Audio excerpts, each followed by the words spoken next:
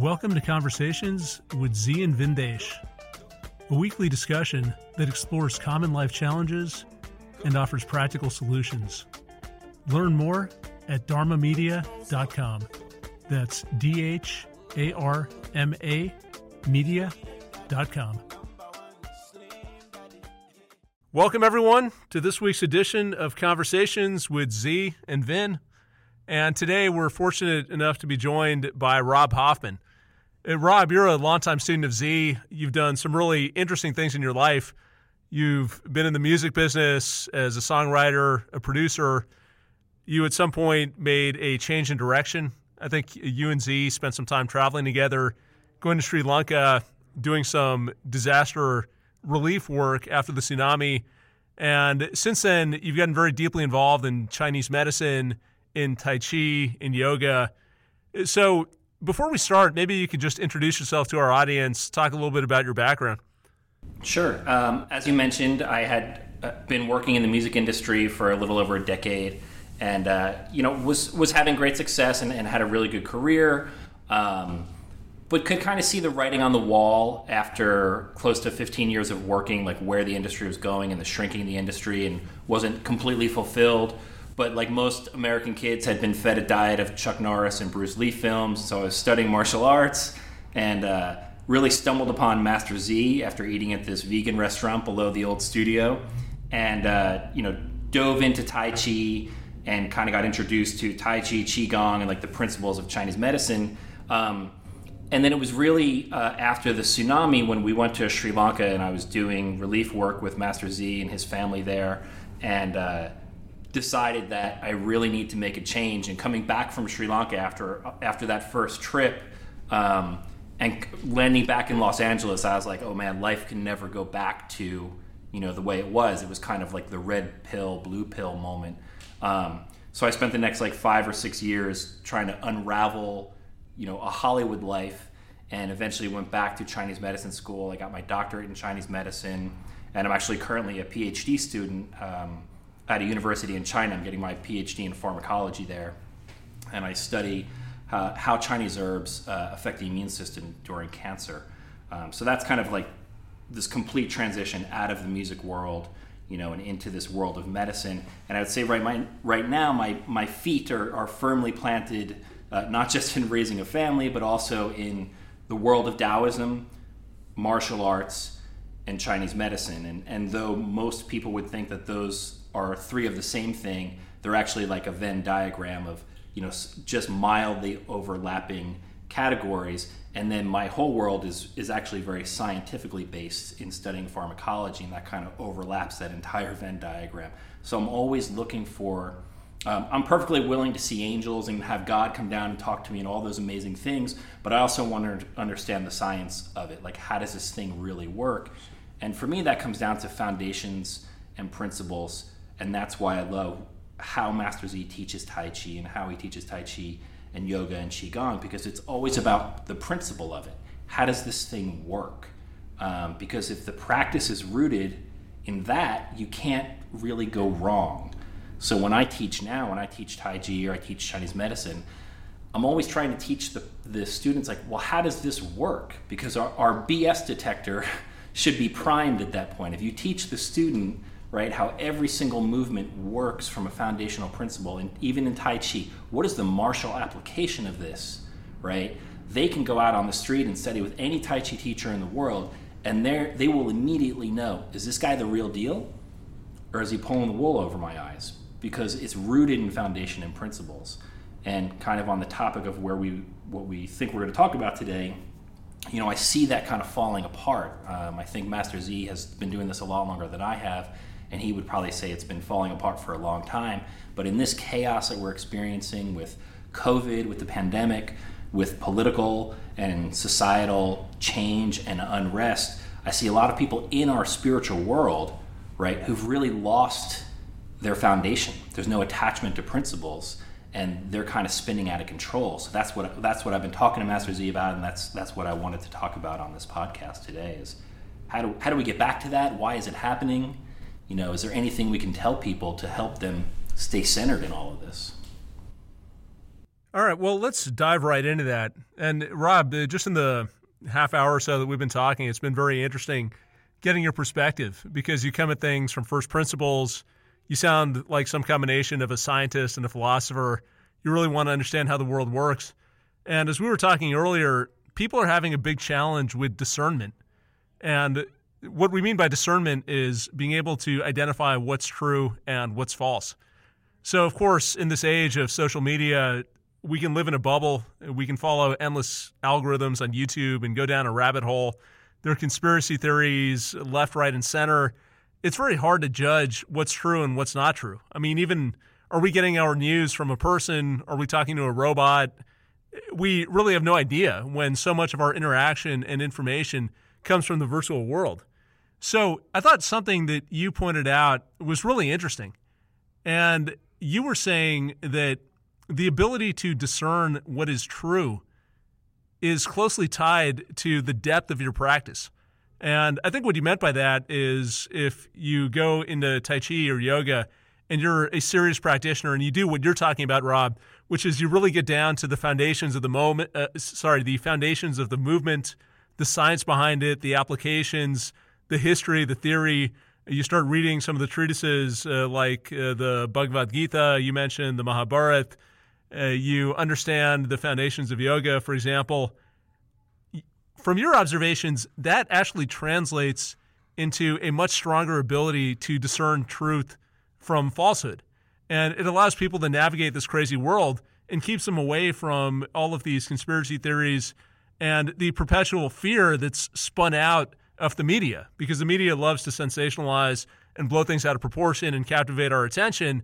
And what that means is that we become susceptible to people just telling us that the world is about to end, or COVID is going to destroy our lives, or Trump is going to take down the entire economy.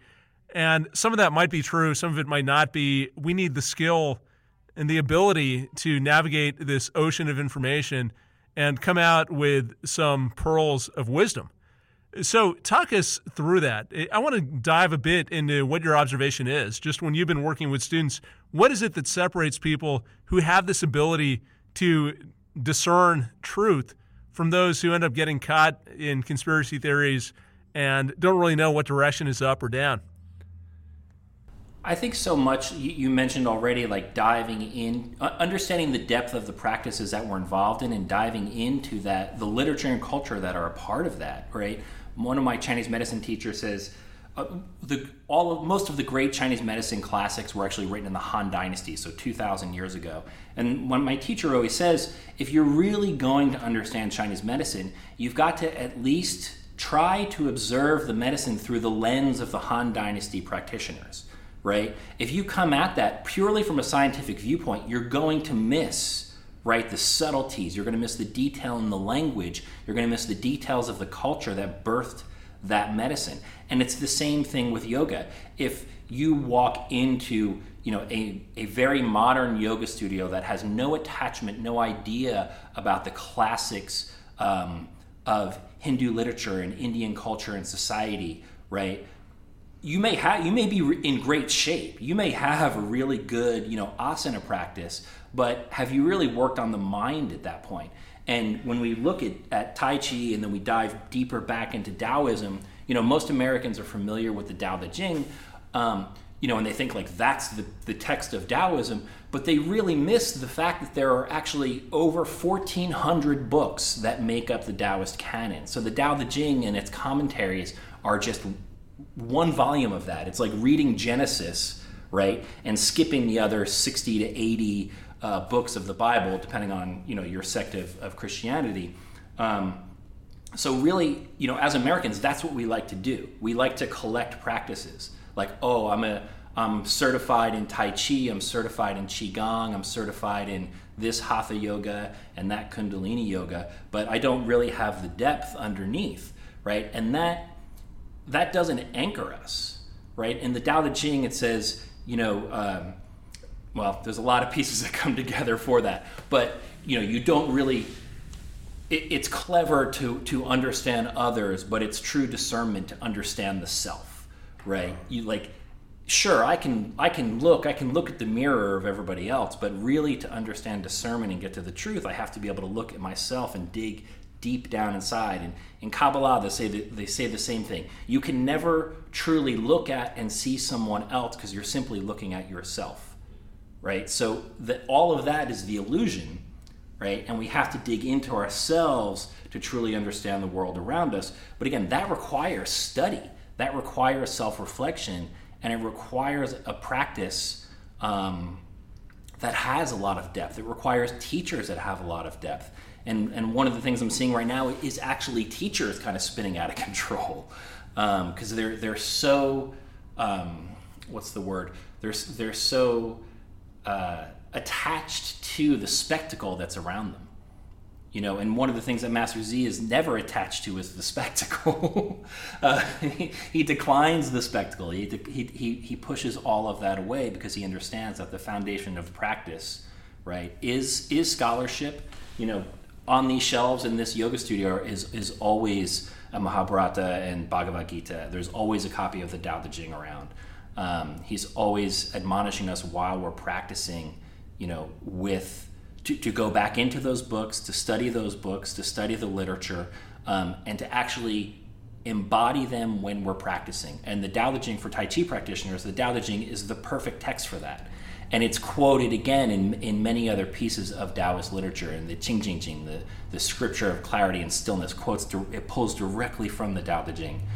So there is this great literal scholarship tradition in all of these practices.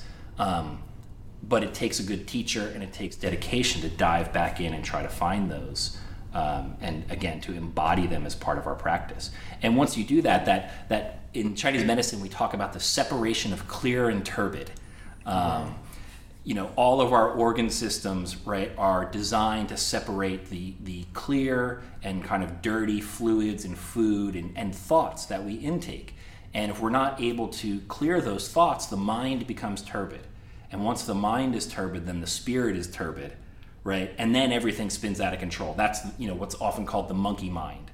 And once that monkey mind starts running, right, then there's no way to discern truth because everything at that point, you're just dealing with confirmation bias because the monkey mind is hungry. The monkey mind's like, feed me, feed me, feed me, feed me. And then you start doom scrolling on Facebook. You start eliminating all the friends who don't agree with your viewpoint. Right? And now you've got this monoculture that you're reading and doom scrolling through day in and day out, and you're not even willing to try to find out what the other side is thinking or what the truth might be. And you said right at the top of what you were talking about, you mentioned like how do we tell the truth? And there's a really great article floating around on social media about how when you read any news article on the internet, by the time you're done reading, you should have 20 other windows open. So when I read an article, say it's about, let's say, the pandemic, and they say, Dr. So-and-so from Harvard University said this. Before I've even finished that sentence, I've got a tab looking up the faculty of Harvard. I've got a tab open to that person's personal bio, and I've got another tab open to all his or her publications. And then if there's any conflicts of interest, I've got another tab open to find out who those conflicts of interest are. And then I see if they've donated to any politicians. So before I've read the first sentence, I have 7 pages open. So now by the time I have the first paragraph, I've got 20 pages open. And that's literally the way I approach every article. And it doesn't mean if it's about politics or medicine or Chinese medicine, music, Tai Chi, martial arts. We're actually at a renaissance right now. There is, like 30 years ago when Master Z started practicing in Los Angeles, you couldn't look this stuff up. If somebody came to you and said, hey, I just came from China and I learned this secret Tai Chi form and you should follow me, people would go, that's amazing. He can write a Chinese character and he can do Tai Chi. But now, if somebody says anything like that, you can look it up literally in 5 seconds. You can find out, oh, that person, you know, has been here or studied with that person. There's a renaissance of translation happening now. All these people who are my age and a little bit younger who studied Chinese, they're sinologists. In part of their PhDs, have had to study Sanskrit and Japanese and Hindi. Suddenly they're translating and retranslating all these great works. And they're literally every week, there are 5 to 10 new books of scholarship based on yoga, qigong, tai chi, martial arts, Chinese medicine, and all of that is literally flooding the internet, and they're peer reviewed, they're edited properly, they contain the actual original language that they came from plus the translation. So it's like all of that BS that we've been fed for 20 plus years is really being erased. And the teachers who have had a foundation, who have had a principled practice and teaching method, they're actually beginning to shine because we start to see the truth again. We start to see, where did this stuff come from? And those who don't, right, they're kind of exposed. I just saw a fairly famous teacher who'd been saying he studied with one of Master Z's teachers in Chicago during a certain time, and somebody pulled up on the internet the attendance sheet for that month and said, I don't see you on there. Never were there. Never were there. So like it's that kind of crazy right now because there's so much mistruth that people have had to find and dig into, like the depths of scholarship to kind of erase those mistruths. Wow. You know, it's that deep right now. And you know what I want to tie into? It's real exciting having Rob here, and I'm listening to him, and it sounds like I'm talking to myself. And that's real cool. And I don't say that to claim ownership of anybody. It does feel good in a kind of a grandfatherly way that the people I worked with were benefited from something, but they already had their own thing when they came in, and they've taken whatever I've shared with them and run with it. And I'm excited listening to him, and I want to bring it to everyday issues. This idea that we don't want to go deep into anything. You know, as the Tao says, if you want to find the Tao, go to the lowest places where people disdain. I was speaking to someone who is really a great person, and they were talking to me about their views of the world. They said they go to trusted sources. That's what they say. But trusted sources are often people that simply parrot or echo what they want to hear anyway. Rob said something that I hear all the time. I'm going to not talk to certain people on Facebook or whatever. Well, for one thing, you're not talking to people anyway. You may be talking to a bot or a robot. And if they don't like what they're saying, you just simply shut them off. That doesn't mean it's not being said. That doesn't mean that there's not something to it to get a better understanding. As we're going through a time of social and political turmoil, I could have told you this 50 years ago, that when you listen to certain ideas and viewpoints and it shapes your world without a visceral loop, you're going to buy into stuff. You're going to head down a certain path. Right now today in the news, there's an article about how the police are policing the police. I got a call from a nephew that has to go to Washington. He's a policeman. He's a detective, and he has to work undercover to protect other people from people in the police department in DC. So my nephew called. He said, you always talked about that. Yeah, the infiltration of madness is everywhere because, again, this idea of discernment. Where does this information come from? Why are you telling me this information?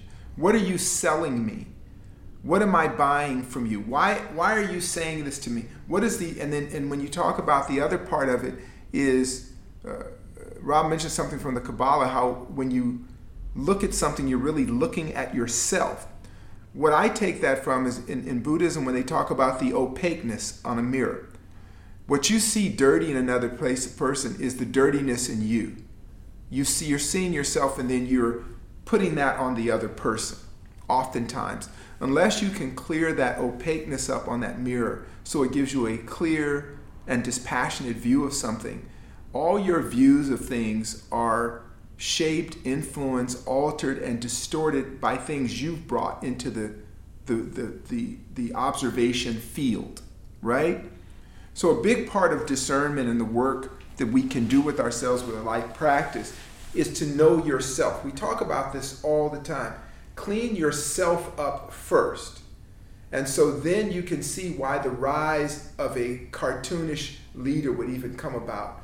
People like that. People in the back of their mind, in the dirtiness of their own life, they like a narcissist. They like the bombastic nature. They like the winner at all costs. I want to win at all costs. we measure success by singular markers. How much money do they have?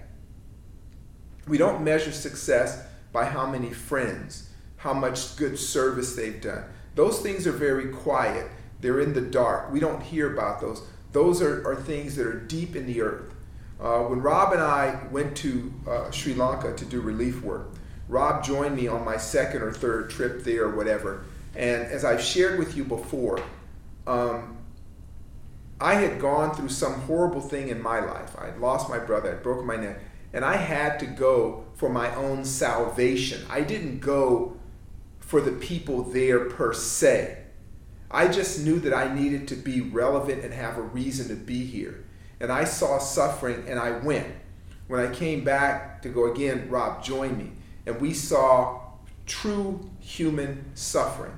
But we met some of the kindest people on earth that had nothing. That literally $20 could make their year. Or just helping them build a house or comfort them from the loss of a family. So it was really hard coming back to a world that was disconnected from that raw humanity. But it still exists everywhere. There is the richness, it's this richness of humanity still exists, but it's not something that in our inability to discern that we value. We don't value it. We don't value the things that make us human. And when you have a practice, your Taoism, your yoga practice, your Qigong, whatever your meditative or contemplative practice is, it always asks you to go where? Out? No, it asks you to go in. Go deeper into yourself. Be still with yourself. Work on yourself. And in that living example, you teach. I never got up one day and said, hey, I'm going to be Master Z. Rob didn't get up one day and say, hey, I'm going to be Master Rob. I'm going to be the great teacher. He just worked on himself. And in doing that, people saw something. They were drawn to that and says, can you give me clarity or understanding on this? And you said, maybe I can, maybe I can't, but here's what I did. And then the next thing you know, that person is doing well in their life by the living example, not by the big beaconing sign, not by a well-established media campaign. It's because there was something there, like we can't see gravity, but it holds us here. And it's coming from the core of our earth. It's pulling us back to the yin. It's always pulling back. So we nurture the yin. I nurtured my depression, my sorrow, my suffering. I nurtured that, and from that came something. But we're often told, don't go there. Let's avoid the deep, dark places. Let's not go there. Let's not do or be there where it's difficult. They say, isn't it said, Rob, that the master takes bitters every day because every day is hard. Yep. Bitters, and Rob can talk a bit more, bitters in Chinese medicine are consolidating. They're quieting. They pull things in, but not too much. You see what I'm saying? And those are your prophylactics, are your bitters. Life's prophylactics to keep you well, to keep you sane, are the bitter things that people avoid and disdain. We are ravaged physically right now. We're medically compromised because most people are borderline diabetic. They're diabetic, they have high cortisol levels, their cortisol, everything is sweet, sweet, good, good, sweet, sweet, easy, easy. So that means you're not going to go deep. I've talked to people before, and they don't want complex understandings of things. Give me a short paragraph on something, and I can run with it. Now you have what we have in society right now. You have something that was foreseeable, but even as it was foreseeable, it's shocking to see. A level of social disconnect. I mean, this country has been brought to the brink of collapse due to ignorance.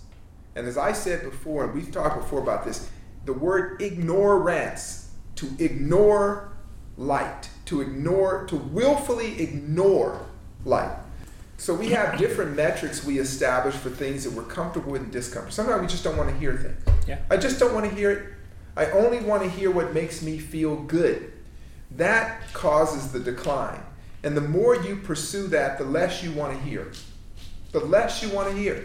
The less you want to improve. Some people don't want any criticism. I know from doing martial arts all my life that the only thing that benefits you is the criticism.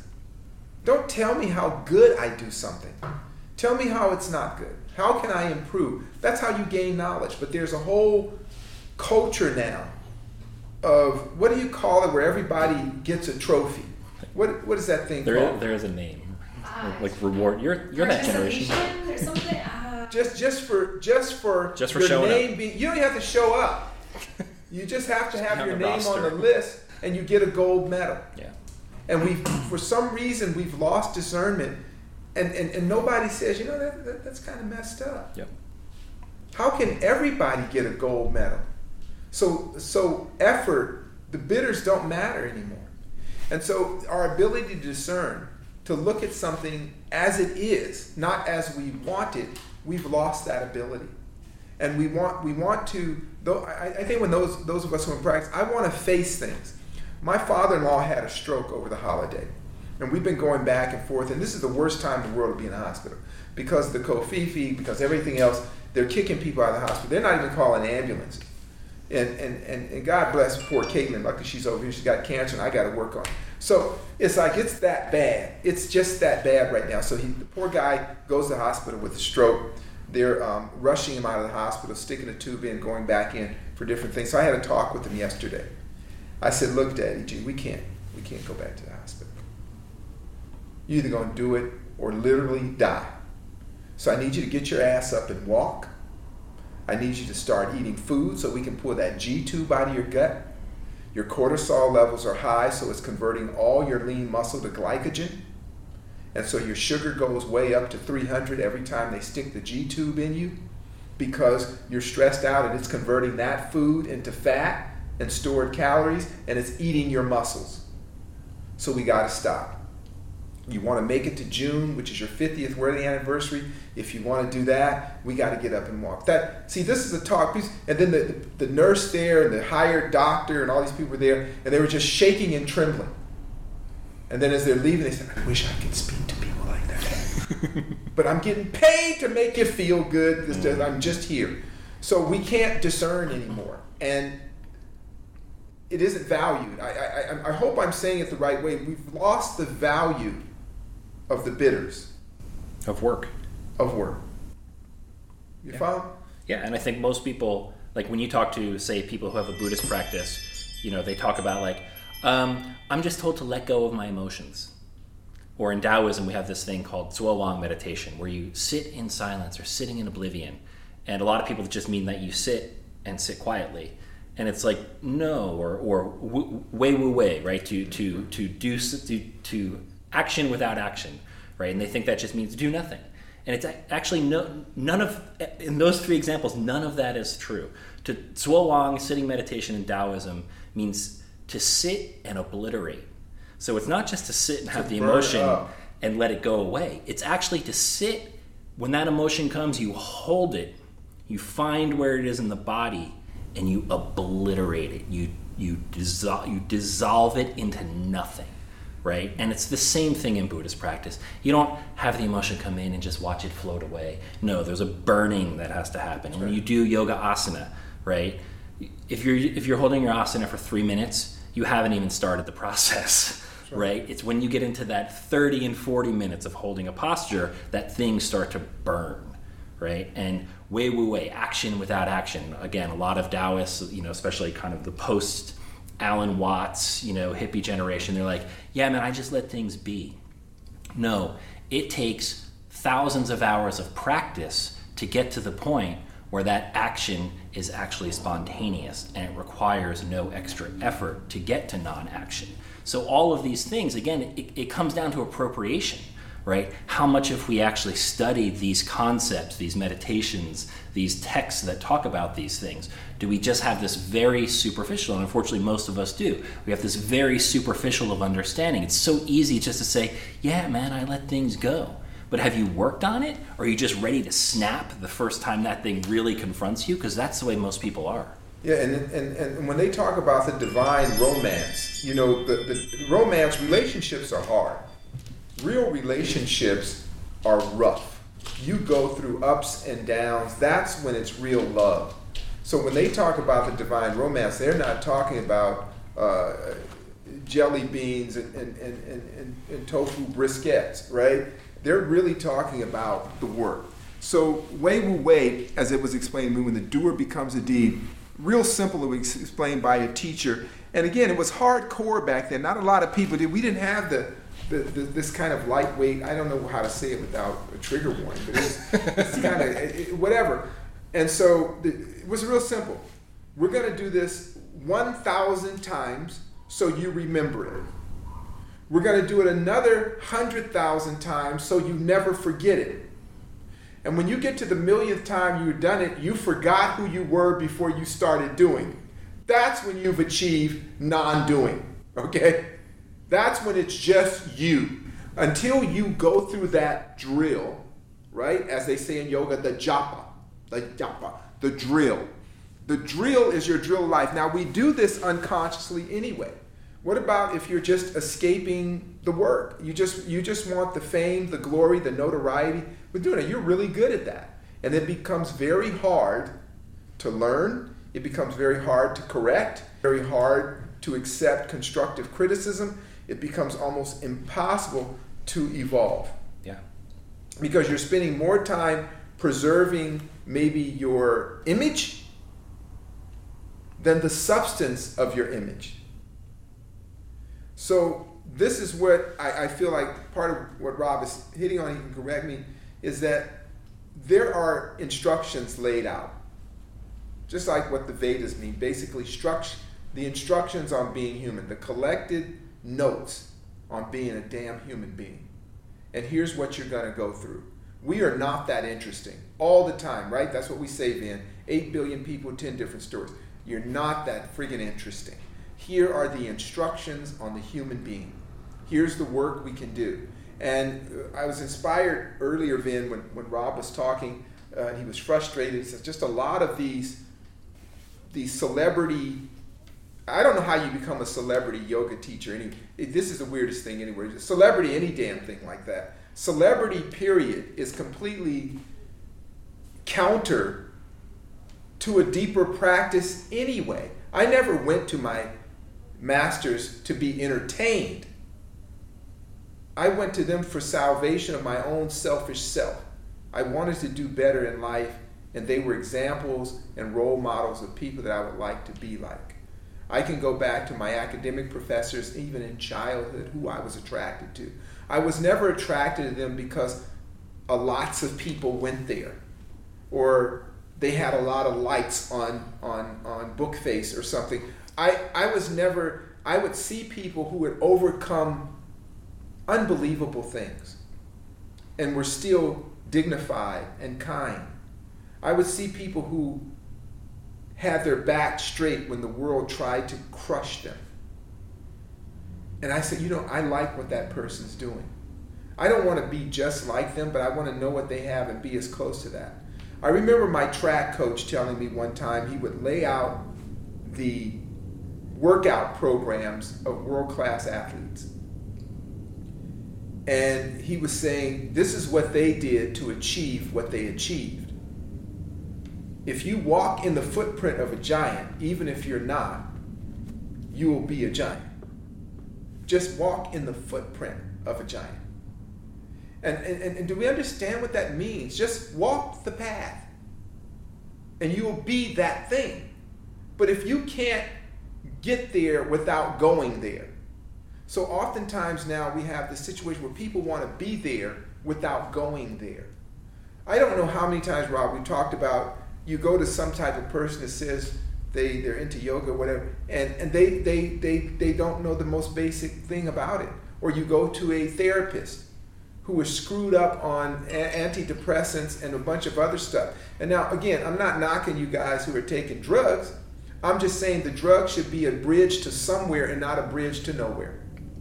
Eventually, you want to take your meds and say, it's getting me to this point, then I'm going to let it go.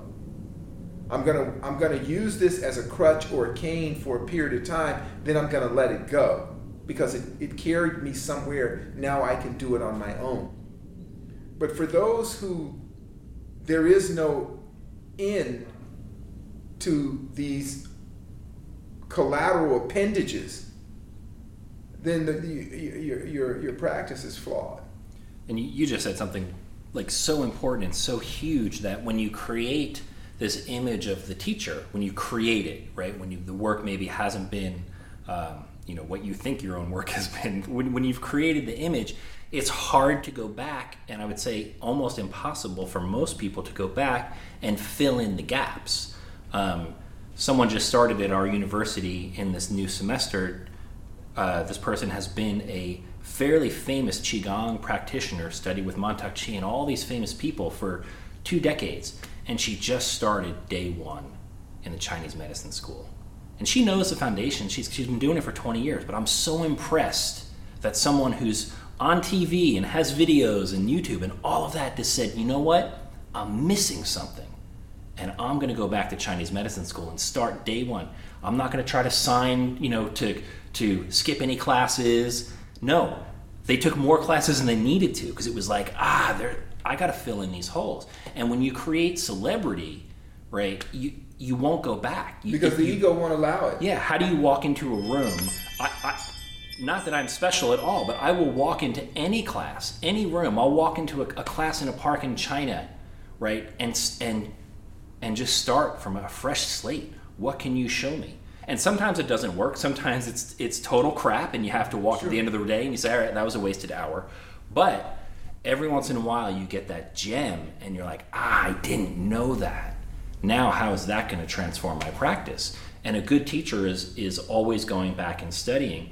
And there's so many places, there's so many stories in our popular culture, again, in this health and wellness world, where we have a very famous teacher who has one little glitch in their world and they literally go off the deep end. Very famous yoga teachers becoming owners of porn companies.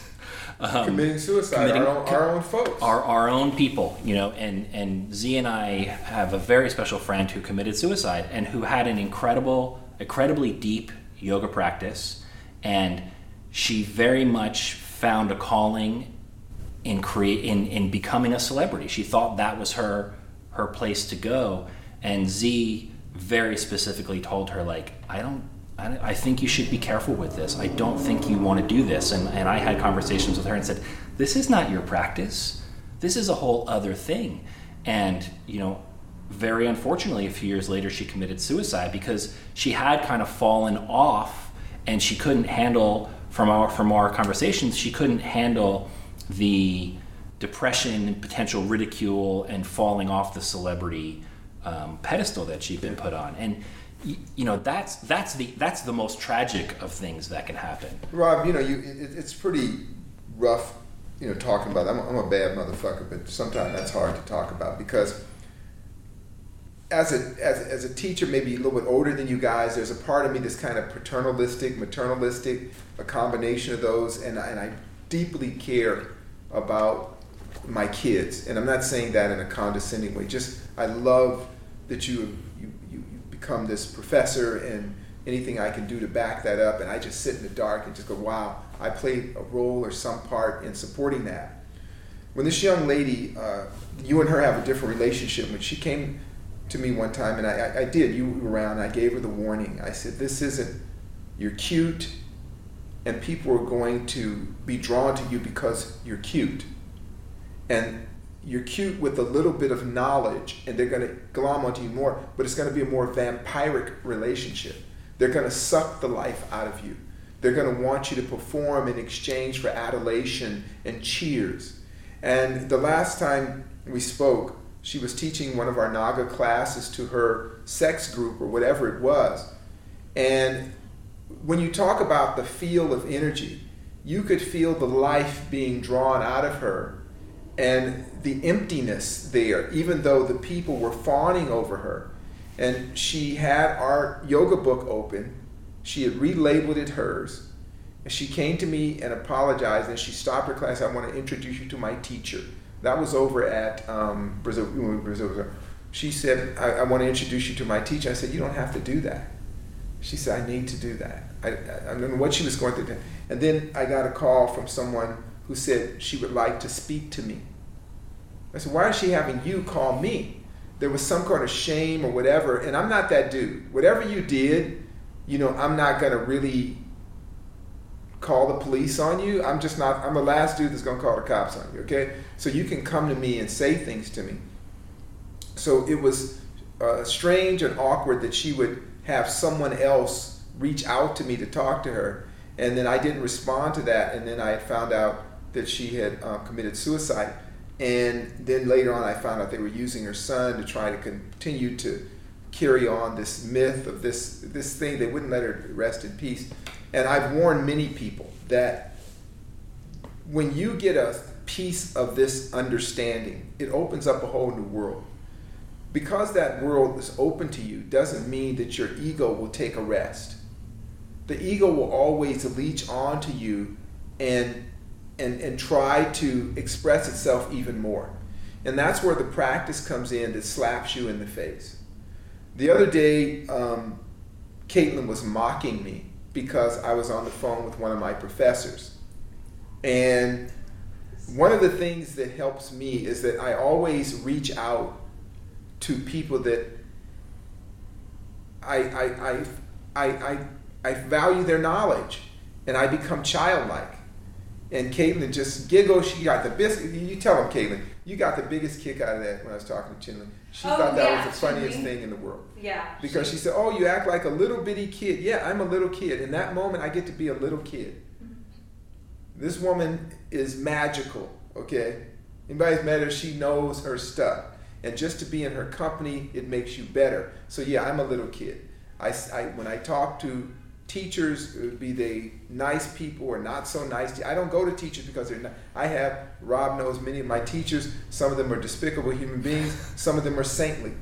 You know what I mean? But I didn't come to them for any of that. I came to them for the knowledge they had to offer. Some of them, again, are kind. Some of them are not kind. Some of them are selfless. Some of them are selfish. And because they're human beings. I've always understood that. I never went around people because I thought they were other than human beings. I thought that they had reached extraordinary levels of skill and knowledge, and I wanted to do that.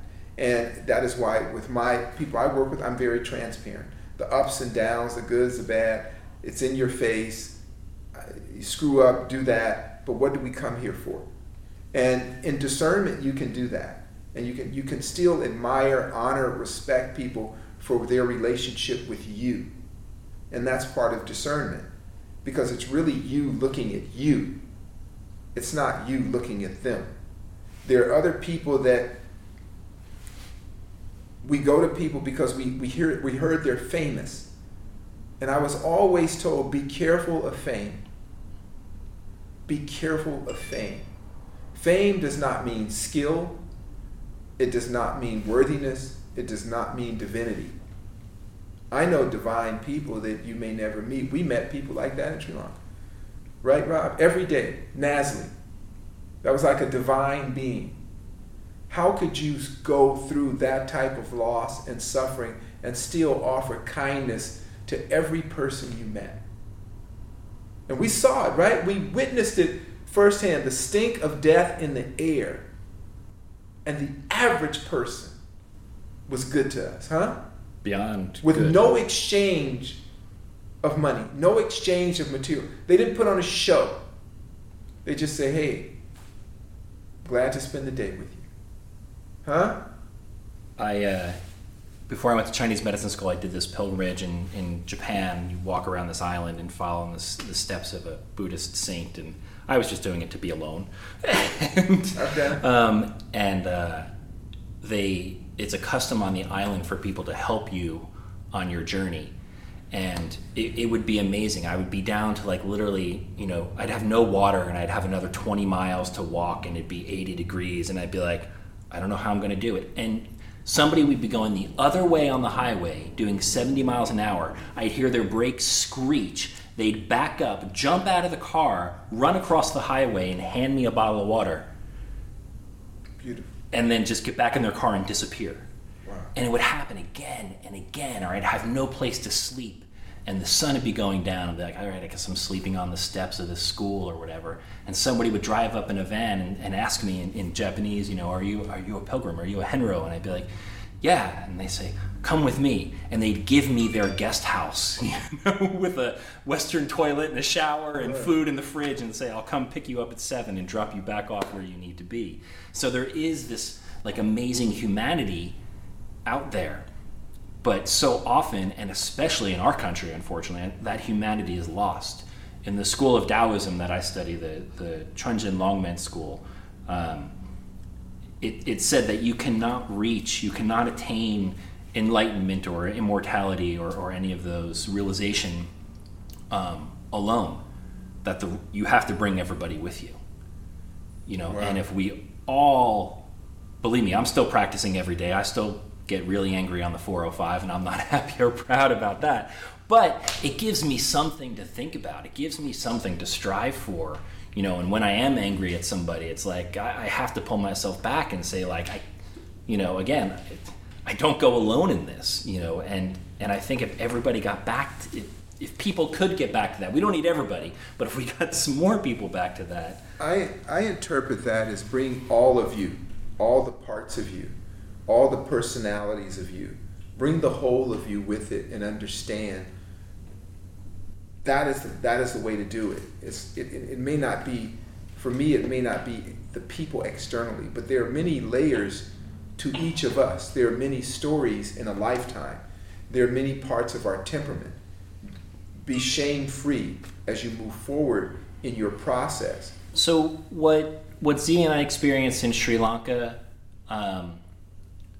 which for me was a first, and it was really hard to come back from that first trip and the subsequent trips, because we would bring food or money or fishing supplies. We would try to help, these villages that had been kind of left aside by the NGOs, by the Sri Lankan government.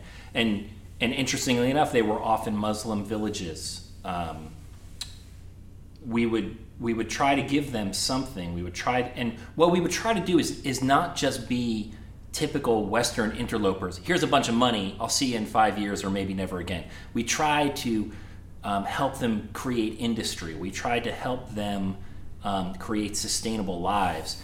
And the thing that was always amazing is we would do something like let's bring food supplies and rice and fish, and they would fight over the food, not in the way Americans would, give me more. They would fight over, you have more kids, you take the rice. No, you are taking care of your parents and your in-laws, and they're elderly and they need food. And then that person would say, no, my parents are probably going to die soon and you have young kids, so you take the food. And it was like, and then you come back to Los Angeles and you're sitting in traffic and people are cutting you off to get 6 feet ahead of you, and you're like, wishing you death. Yeah, wishing you dead because you want to merge onto the 10, and you're like, wow, there's such a different world. And I experienced that in Shikoku because it's a gift for the people that live there and the people that see you doing a pilgrimage to help you, called Osetai. And you would be walking and you'd be out of money or out of food or out of water, or have no place to sleep, and someone would just stop out of nowhere and run up to you with bottles of water or a basket of tomatoes, or sometimes just yen, sometimes just money, and bow very deeply and say, Osetai, and run away and not want anything, expect anything, literally disappear. And I can't tell you how many times where I was like at the end, where I was like, man, I'm gonna have to like call my girlfriend and get the embassy to send a helicopter because I'm done. I've walked 39 miles today and I have no food or water. And somebody would show up and say, hey, you're a pilgrim, take my house, come stay with me, I'll give you dinner, you can take a shower and get a good night's sleep, and you'll be back on your road tomorrow. And it's like that kind of goodness, we should all practice that, and we should, that's the way you want the world to work. But again, that comes from principles again. That comes from a foundation. That comes from principles. You know what, Rob, I'm trying to do nowadays is really be careful of saying to people what they should do. Yeah. I'm really working on that, and I heard you say that not as a heavy-handed thing. I'm just thinking about what we get out of that. I'm so glad that that's my reality. And what I would share with people, if you want that kind of reality, then here's what we did. And to live in gratitude maybe it's not for everybody. I'm not going to say to anyone, then we're not going to say to anyone what they should or shouldn't do. But I'm sitting here almost holding back tears with what that did to me. See, I've lost everybody I've loved in my life at least once. I've seen the most horrible things of this world. And I have no malice in my heart towards anyone because of those kinds of experiences. That it served me, it helped me, it flushed me out, it redeemed my humanity. I'm surrounded by people that I love and that love me because I got to face me. And I got reflections back from the people that we got to see there and in other places. Even as recently as the other night, I have a sister that called me, and I mentioned it today in class, that my sister put a post up and she said, my baby cousin is 55 years old. I have one of my youngest cousins just turned 55. I remember the day she was born. Her mom is one of my favorite aunts, and and she was one of our younger aunts who was like the aunt that you could tell anything to and was kind of like a big kid. And I couldn't believe that this little bitty person had this little bitty baby. And I remember her first words was Dandalina. So she couldn't say Thumbelina. So she said Dandalina. There was a toy called a Thumbelina doll. So I just ordered her one on eBay, and I called her up, and I missed most of her life traveling, and they were in and out of the country and things like that. And I called her up, and I said, I first apologized for missing out on most of her life, her children's life, and her grandkids' life, just the way life works. But I have the fondest memories of her taking her first word, us doing things together. She tells a story about how I took her to the movies when I was in the service. I took leave, and somebody attacked her, the people on the bus, and I threw the guy off the bus and broke his neck. She has fond memories of that. And I just told her, thank you for reminding me of time. That this isn't real, this illusion of time. 55 years. And my memory of her is as a newborn baby. And that will never leave my heart. And it made me young, reflecting upon those.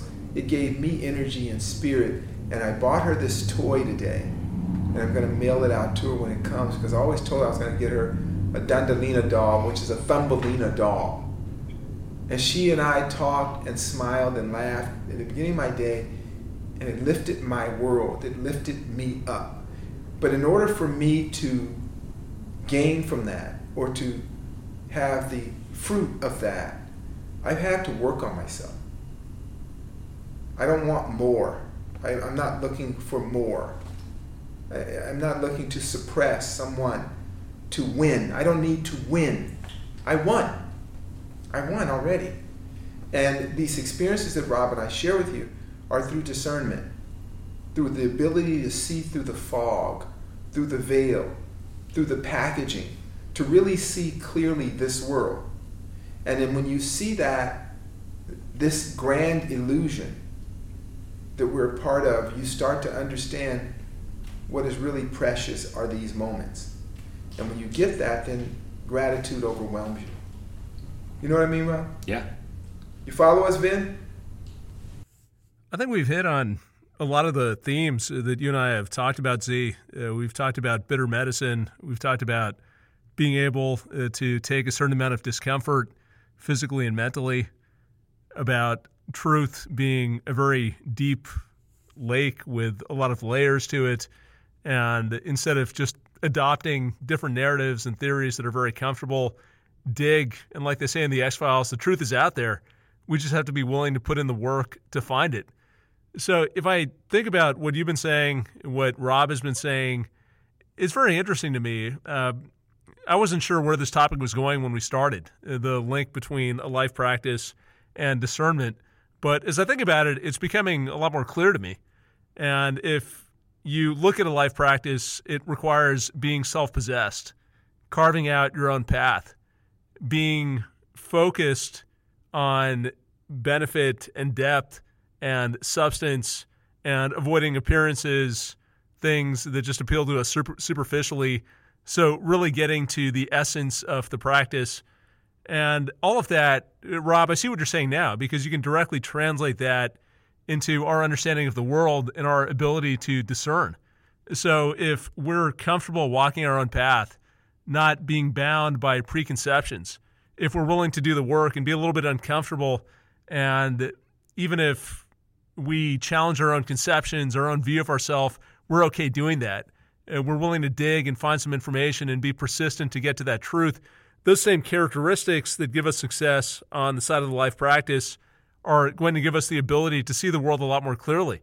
And then if you couple that with the fact that when we go deeper within, we gain a better understanding of our own limitations, our own biases, that allows us to correct. So we know where we're susceptible, where we're likely to buy some BS, where the mind is likely to spin out of control, and we can adjust for that and get ourselves back on track. So I think the parallels are there. I think the idea that you want to follow people who practice what they preach is pretty critical, because a lot of times things just don't add up, Z, and we've talked about this. You have to go back to that visceral loop and just say, does this make any sense? So if you've got someone who's spending all their time trying to sell you an image, or you've got someone who's in terrible shape talking about how they're going to get you back to health, or in my industry, you've got people who talk about this incredible understanding of the financial markets and how they're going to make you all this money, but all they care about is the quality of the suit they wear, how well they're speaking to the crowd, and they're not actually investing. They're just advising other people on how to do it. You can look at that and say, you know what, that probably doesn't add up. That's not going to provide me something in return. That's a lot of show. There's not much depth beneath it. So if we get beyond those superficial appearances and dig relentlessly for the things that have value, then we can get to that point of discernment and we can get something that's much better in reward. I think the challenge, and maybe Z or Rob jump in, I'm curious about your perspective. The challenge is that the superficial, those are the things that attract us and they hijack our mind. And we get in this endless loop, as you talked about, Rob, where you go down the rabbit hole of YouTube or Facebook and you're just clicking on different things and it feels cool to be part of a conspiracy theory. It feels like you have some inside information. It's not that taxing. It doesn't require that much effort. So it satisfies our need just to not work that hard or think that hard. So if we recognize those biases in ourselves and the fact that we're susceptible at some level to following the glitz, the glamour, or the easy solution, we've got the life practice as an antidote to that. Are there other steps that you would recommend? I mean, what are some of the characteristics, Rob, that you've seen of people who are really able to dive deep, go ferret out the information, and figure out what's true? You know, the primary feature is not being afraid to confront your own confirmation bias. You know, one of the, something very timely as I'm getting vaccinated tomorrow for COVID. There's obviously a huge anti-vax movement in America, and it's purely an American invention. And a lot of people are saying, I'm not getting the COVID vaccine. I would never get a vaccine. And right there, you've already confirmed the bias, because this vaccine is actually so different from anything we've ever done that without really investigating what it's about, you've actually, potentially maybe not, or you're not willing to save your own life. The vaccine itself is a completely different technology, and it's surrounded by 4 salts, a sugar, and 3 kinds of lipids. Like, that's it. And the whole thing is out of your body in 2 weeks. It's the most ingenious invention. And you know what? If something goes wrong, I'm willing to take back those words in a year or 2 or 5 years. But from the information we have right now, it's a beautiful invention. And then people will say, well, it hasn't been tested. Actually, we've been testing mRNA vaccines for over a decade, right? They just haven't been used in this format and for a coronavirus. So, by simply waking up in the morning and saying, I'm not getting vaccinated because I would never get a vaccine, you've only strengthened, right, your own bias. and it may potentially hurt you in the future. So the first thing that when this vaccine was, when the study started to come out and the talk of Moderna and Pfizer, and I'm like digging in.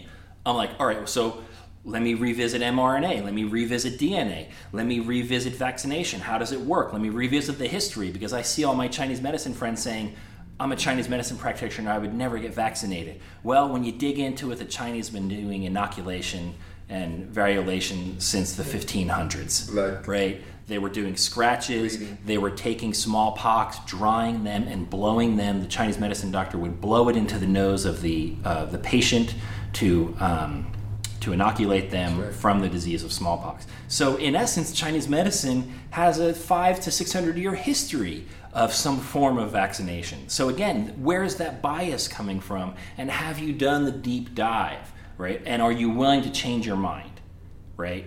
When you find that information, can you wake up in the morning like a great teacher and say, hey, I was wrong. That thing I showed you last week, I totally messed that up. That thing that I was reading, it just didn't pan out, right? Like, are you willing to confront those issues? Because most people aren't. And then just to jump in on that, I like what Rob says. I'm not a vaxxer or anti-vaxxer. I just take information and see where it takes me. I also understand the depth of people. So for people of color, there's always Tuskegee. Absolutely. So we have the Tuskegee thing where we were used as rats in labs. And so I think the message and all that, again, is to study. But again, I'm not into victimhood. So now that you know that happens, do your due diligence, study, research. With your children, do the same thing. Study, research, be a good scientist. Do everything you can to disprove your own theory. For bizarro family members that are driving to Washington to take over the White House, you want to ask, what took you to this place? What happened so bad in your life? What was taken from you that you feel you want to risk your freedom to attack the White House or whatever the hell they're doing? And if you study it enough, you'll realize that your life is pretty damn good. Stop listening to these news media things that are making you crazy. And if you have crazy people, you love them, but you have to love them at a distance. See, remember, no one was killed opposing civil rights. People were killed fighting for human rights, but no one was ever killed opposing civil rights. Do you know that? Nobody was ever killed opposing civil rights. You could burn up kids in cars, you could do all that. They would die fighting for the rights for people to do things, but the people who were against human rights never suffered any losses. Isn't that interesting? I would say that for you who have trouble with your relatives, and they're kind of wacky, slowly read the Milton Moyer's book called They Thought They Were Free, right? And it shows you how people can just devolve into madness by not studying. If it comes to health and wellness, pre-existing health conditions, 70% of Americans are medically compromised. We talk about this all the time. Get well, be well yourself, be a living example of that. And do a little research. The real conspiracy here, like I was told by a great teacher once in China, he said the secret is what? There is no secret. The real conspiracy is there is no conspiracy. There's actually no conspiracy. There may be trends and things going around, but it's like years ago we were told that every night groups of white people would meet and plan the destruction of black people. A lot of people believe that. Then I snuck into one of the meetings, and it was actually just what's the Girl Scout equivalent to Boy Scout? What's it called? The Brownies? It's a brownie meeting. They were talking about selling cookies. I thought they were planning the demise of all black people. Yeah. It was actually black people planning the demise of black people. So there is no conspiracy. The conspiracy is you and ignorance, you and the bleakness of thought, you and not wanting to do your work, you wanting to blame somebody else for things you chose to do to yourself. That's the conspiracy. So there are people that take advantage of your ignorance That's what politicians on either side, most of them are sociopaths and psychopaths. If you put your faith in a politician, you will be disappointed. You will be disappointed. Their role is as a public servant. Servant, that's the key word, public servant. So if the waiter has you busting dishes and cooking your food, you got problems. It's not the waiter's problem, he was smart. It's your problem. The waiter's supposed to serve you. The politician's if they're not serving you and they have you acting out things, then you have a real problem. So in everything that you do, when you go to the doctor, ask questions. You're your own best advocate. Ask questions. Don't leave the doctor's office not feeling well and saying, oh, it was a conspiracy with the pharmaceutical companies. No, they're there to make money. They're doing their bottom line. It's whether you buy the product or not. That's on you. Ooh, that sounds so harsh. See, that sounds so harsh. Personal responsibility sounds so horrible. So horrible. You mean I have to study? They should study for me. No, it's your life. Take care of it.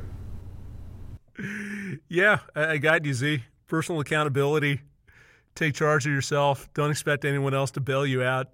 And where this whole topic of discernment comes in, it's critical to me because if we want to move forward, we have to know where we are. We have to be able to see the world clearly.